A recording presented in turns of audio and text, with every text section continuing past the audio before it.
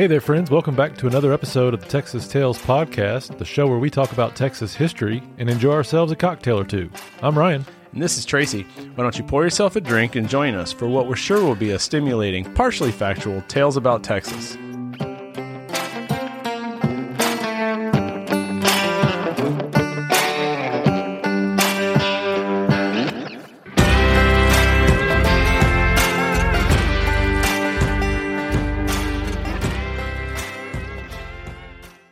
What is this wine you brought us tonight? What is it? I don't know. I forget the name of it. Markham? I don't know.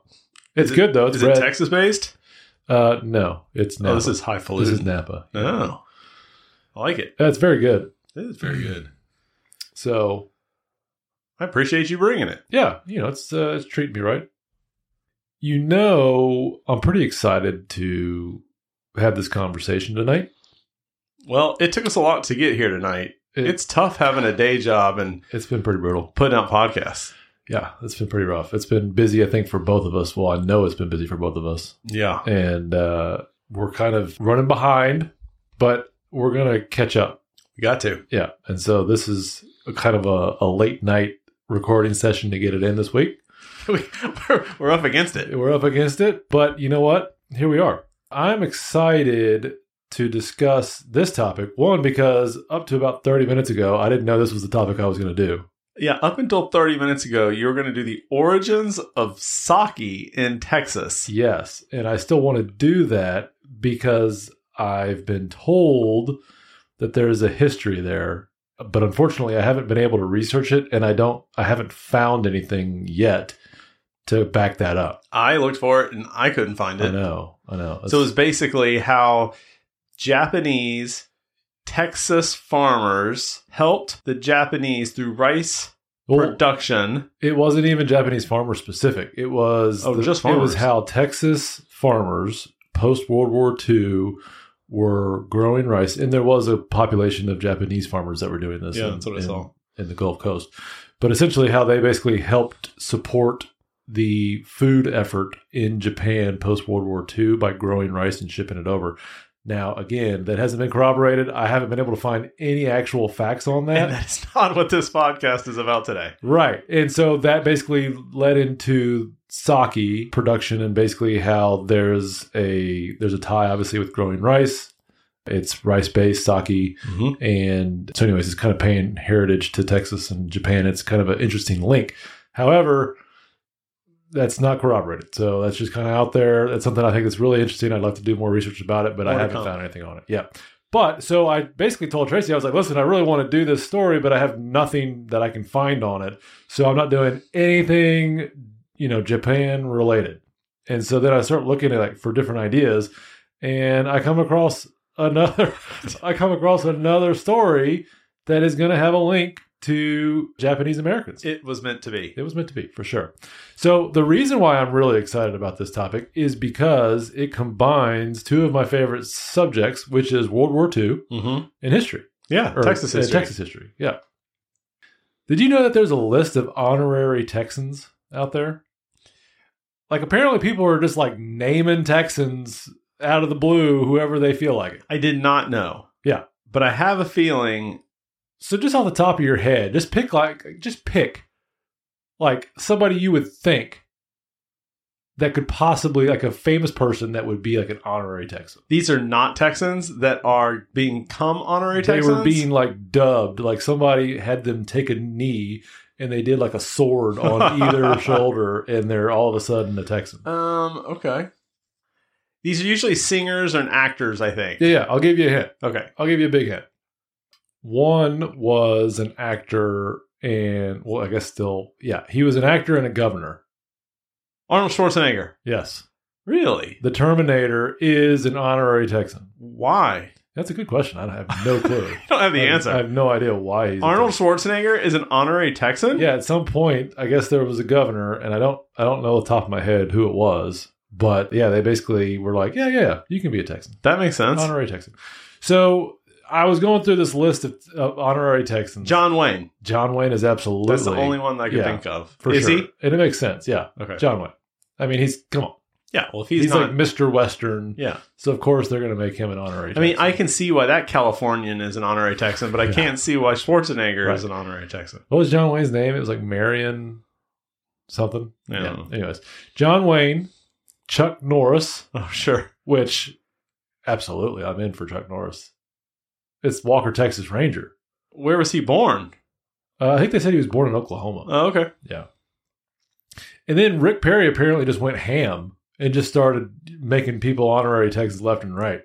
So he had like Rush Limbaugh, Sean Hannity, Oh, sure. Sarah Palin. Sure. He just started, like all the people that were supporting him, he was Yeah. like, hey, guess what? Honorary Texan. Did they even want to be? I doubt it. I'm sure at no point were they like, I really want to have this honor. No, he just started saying, hey, Texan. Prior to Rick Perry, we also had, Bob Dylan is an honorary Texan, Bob Hope. And then, we talked about the Terminator himself, Arnold Schwarzenegger. Interesting. Mm-hmm. So that kind of leads into the topic now tonight. So on that same list of honorary Texans, a group of people, I think it was like 1,000 men, these people actually deserved the title of honorary Texan.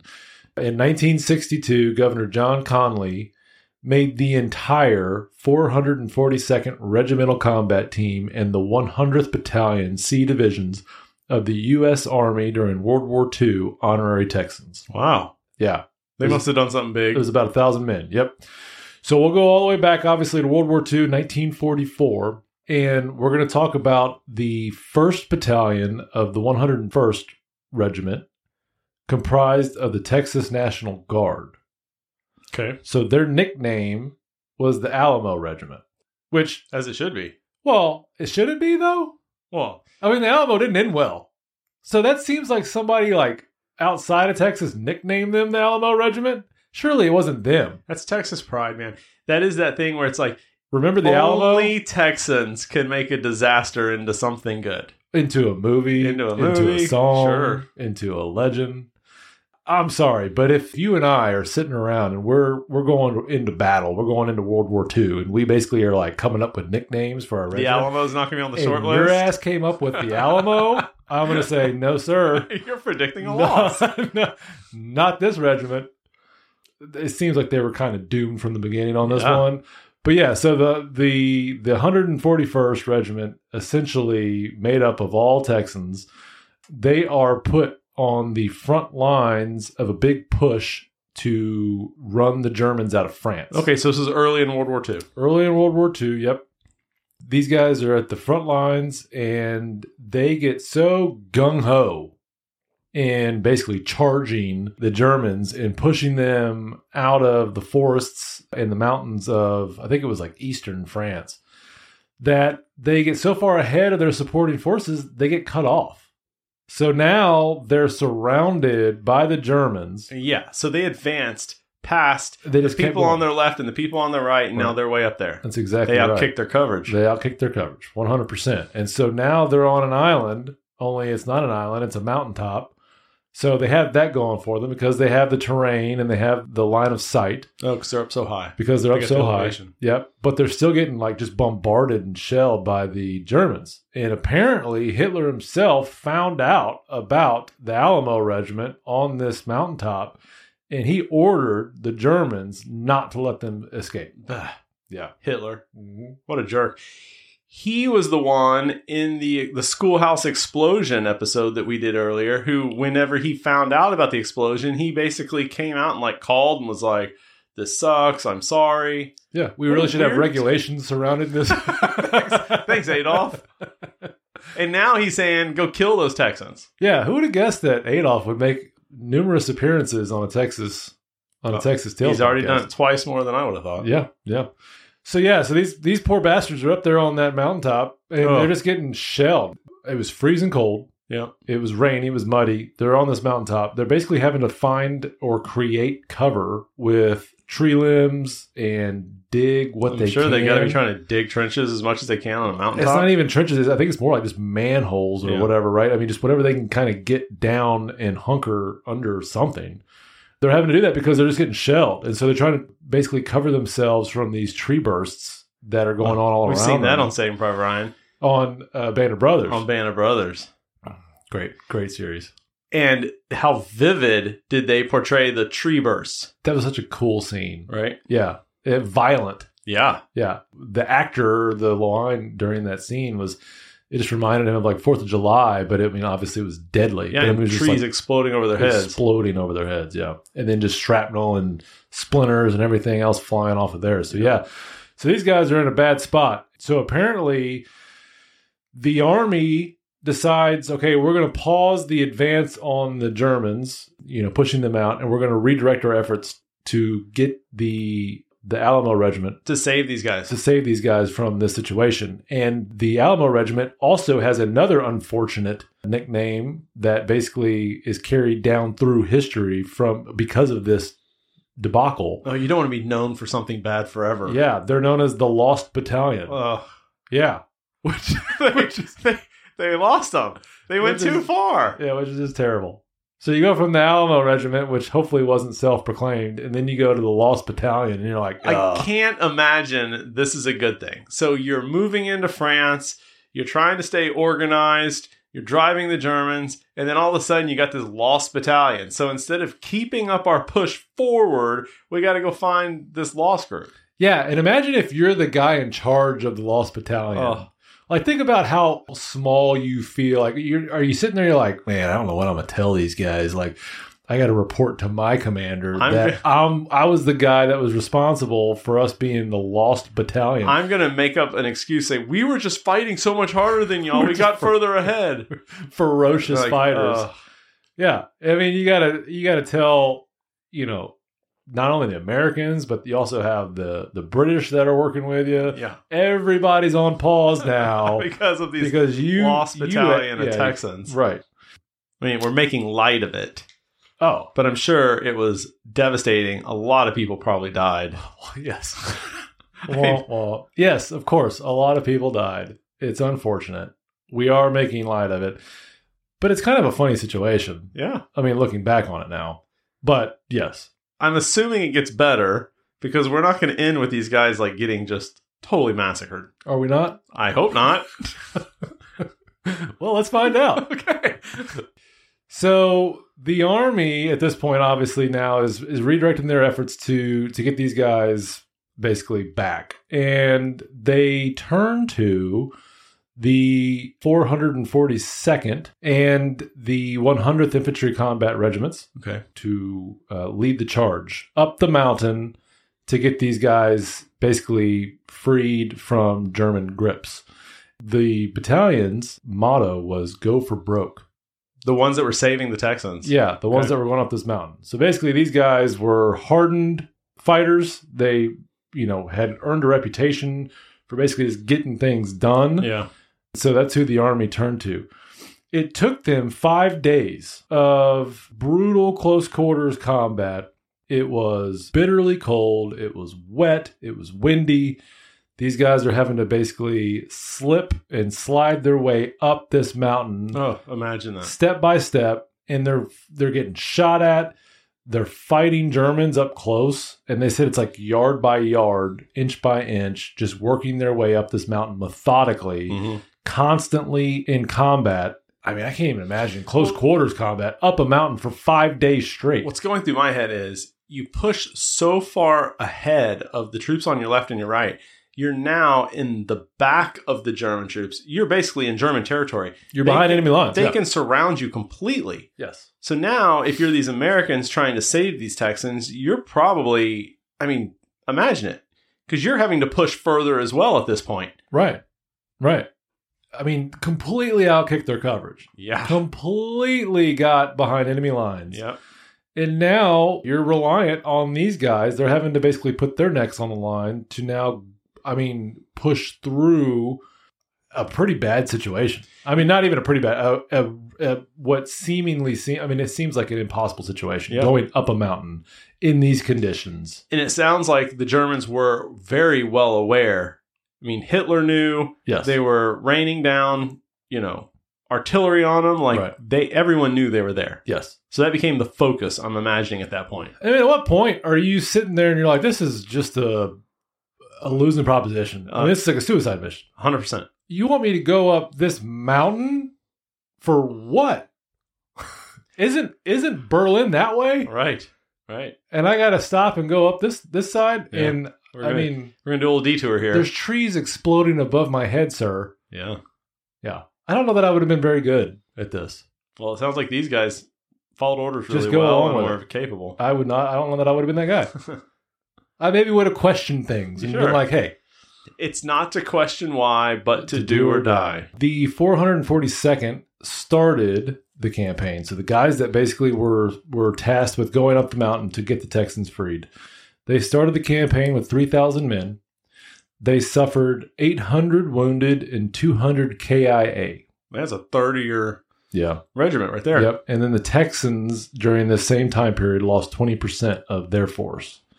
And that's a little bit shocking that it's only 20%, but at the same time, like, they're hunkered down and they're on top of this high ground. I mean, they get the high ground. Yeah, but I mean, still, that's no joke. I mean, they're definitely getting their butts kicked at this point. The really, really interesting piece to me on this one, this is where I was like, okay, I really want to do this story, is when I found out the 442nd Regiment was a Nisei regiment, which I had to look it up. And the Nisei is basically I guess, North American term for Japanese-born Americans. Oh. Right? I've never heard of that term before. I hadn't either. But I guess it was known that this regiment was specifically created, and it was all like second-generation Japanese Americans. So Nisei is a term for second-generation Japanese soldiers? No. Nisei is just a regular term. Is it derogatory? I don't think it's derogatory. Okay. I mean, I Googled it, and it basically just said this is a term that was used in North America for Japanese Americans that were not born in America. These now second-generation Japanese Americans, they have a reputation. They're hardened fighters, and they were chosen to basically lead the way to save this battalion, that's this lost battalion on top of the mountain. Many of these Japanese Americans in this regiment started the war in internment camps in the United States. Oh, wow. Yeah. Japanese internment camps? Yes. So they were in the Japanese internment camps along with their families, and they basically, I guess they petitioned whoever and said, listen, just let us fight. Instead of keeping us in these internment camps, let us go fight. And then whatever happens to us, happens to us. That's amazing. But don't keep us in these camps. That is amazing. Right. So they could have opted to stay, I'm assuming, with their families in these camps. Yep. The internment camps were camps where across the United States, mostly in the West, in California, I think we had 2 or 3 in Texas. Yep. Japanese Americans, basically, that were originally, I think it was people who were suspected of helping Japan, had an affinity for Japan, were put in there. Eventually, I think they came through and put all the Japanese men and women and children into these camps during World War II. Yeah, so it was my understanding that there was like this pervasive fear at the beginning of when World War II was starting to break out for Americans, at least. And so we started to see more and more of Japanese Americans basically being segregated and taken to these camps. Yep. And then eventually it just became rampant, and they just started locking up anybody and everybody who was of Japanese descent because of Pearl Harbor. It's one of the things we always joke about. I think originally the government was like, we're going to separate you for your own protection. Yeah, right. And then eventually they just started putting everybody in there. Yeah, we always say anytime somebody says we're going to separate you for your own safety, it's not a good sign. It's not a good thing. Right.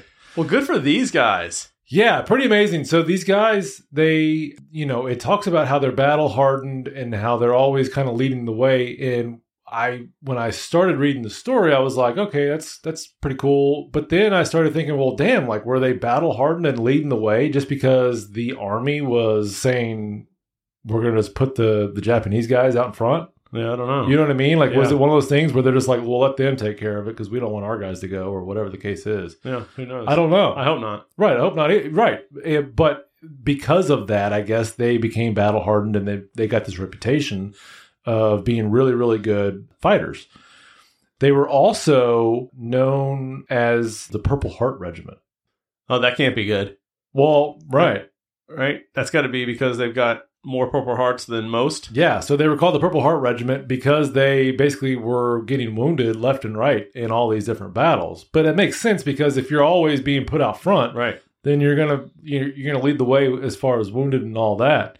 They received more Purple Hearts than any other unit of their size during World War II. Wow. Yeah. So do we owe these guys for saving the Texans? We do. Yeah. So after 5 days of hard fighting, the 442nd and I think what was it, the 101st? Not the 101st, that's the airborne, but the other unit I mentioned earlier, the 100th. Yeah, they got up to the top of the mountain and they freed the Texans. They saved our Texans. They saved the Texans, and yeah, I mean, it's all owed to the Japanese Americans who started the war out in internment camps. So one of the things I think is very interesting about this is they were fighting the prejudices of Americans going in and during World War II. Yes. And they chose to fight in spite of that for their country. Right. And it sounds like these gentlemen actually chose that. They said, hey, even though our families are all imprisoned, don't sideline us. Let's get out there and take it to them. And then they went and fought. And then they came through for us. Yeah. Saved the boys from Texas. Yeah. I mean, I think they had a really hard go of it. I mean, from what it sounds like. Yeah. This is just one instance in I'm sure in their overall campaign. I'm sure. But you're exactly right. So when the 442nd returned from Europe, President Harry Truman, this is a quote of Harry Truman's. He said, you have fought not only the enemy, but you have fought prejudice. Oh, there you go. And you have won. Keep up that fight and we will continue to win. That's what makes this great republic stand for just what the Constitution says it stands for, the welfare of all people all the time. Yeah. So it's pretty remarkable. Yes. At this time, and at the height of the hysteria of World War II and the prejudice that's going around. And I'd also, when I was doing the research or when I was trying to learn more about the Saki side of things, there was an influx of Japanese migration to Texas specifically in like the early 1900s, like 1903, 1904, in that time period. We started to see more Japanese coming into America as a whole. And for whatever reason, there is like a, for lack of a better word, prejudice or hatred, right, towards the people that are coming in, the Japanese that are coming in for whatever reason. Yeah. And so it all just kind of came to a head with the internment camps and Pearl Harbor and all that. And so we kind of see the segregation at that point. If you talk to some, let's say older folks, yeah, probably World War II older folks, they had a real hatred for the Japanese. Yes. I mean, a real hatred, like the kind of hatred that you only have when you fight a war and you've seen some stuff. Well, listen, I mean, Pearl Harbor was real. Pearl Harbor happened, and that was awful. And so, I mean, I can remember in high school during 9/11, I mean, people, they called 9/11, this is your generation's Pearl Harbor. Right. I mean, it was a awful, awful, awful thing. Yeah. So I can, to an extent, understand why an older generation would have sore feelings towards the Japanese, even though, I mean, it's just like us, right? Like, we had nothing to do with certain things in the past. The vast majority of people from Japan didn't have anything to do with Pearl Harbor or anything like that. So it's maybe a little unfair, but there's sore feelings there for sure. I mean, that's just history. I mean, there's sore feelings it just takes place. I would say that you cannot put the 442nd, those 1,000 men, in the same list with John Wayne. No, they're the best. They deserve the or Chuck Norris or Arnold Schwarzenegger or Arnold Schwarzenegger. Yeah. I mean, 442nd earned it, and they by far at the top of that list. I mean, in my opinion, absolutely. I saw a list of like the top 10 honorary Texans, and they were number 2 behind like somebody ridiculous. I think it might have been Schwarzenegger. It might not have been. Can we promote them? And I was like, are you freaking kidding me? They're number 2? Yeah. Come on. Yeah. Yeah, it's absurd. Well, they've definitely earned it. I'm not sure that Arnold Schwarzenegger's earned it. No. The Terminator has not. So, I guess, the Lost Battalion, the Alamo Regiment, this episode doesn't really help actual Texans out from a pride No, standpoint. it's great history. And what their name actually came to be Yes. is they were Alamoed at the top of the mountain. Yeah. And they were getting shelled. Do you think at some point it's kind of like a self-fulfilling prophecy? That's exactly what it is. I was imagining some guy in a foxhole yelling over to Bob in his foxhole and go, I told you we shouldn't have named it Alamo. I told you. This is on you. Yeah, that's probably Right? I can imagine that guy's like, That's probably Yeah, right. cover Now's this not the time, George. All right?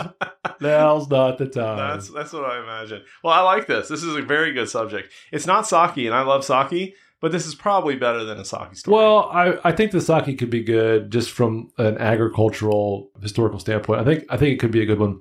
I don't know that it's even real, that it'll ever exist. You think it's a tall tale you were told? Maybe it might have been. It might have been. But this was still good, man. I love Yeah. World War II.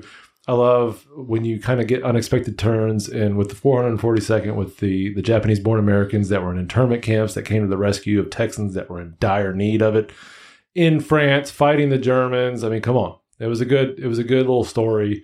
Texans And- need a little help too sometimes. Yeah, who would have guessed? Cheers. Cheers, brother.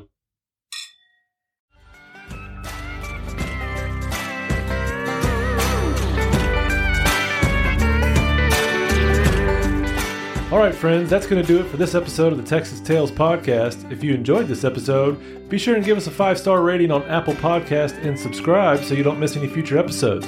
If you'd like to keep up with us outside of the podcast, you can find us on Instagram at TX Tales Podcast, or you can visit our online store at www.independencetrailretail.com for all things Texas swag. I'm Ryan, and that's Tracy. Thanks again, and we'll see you next time.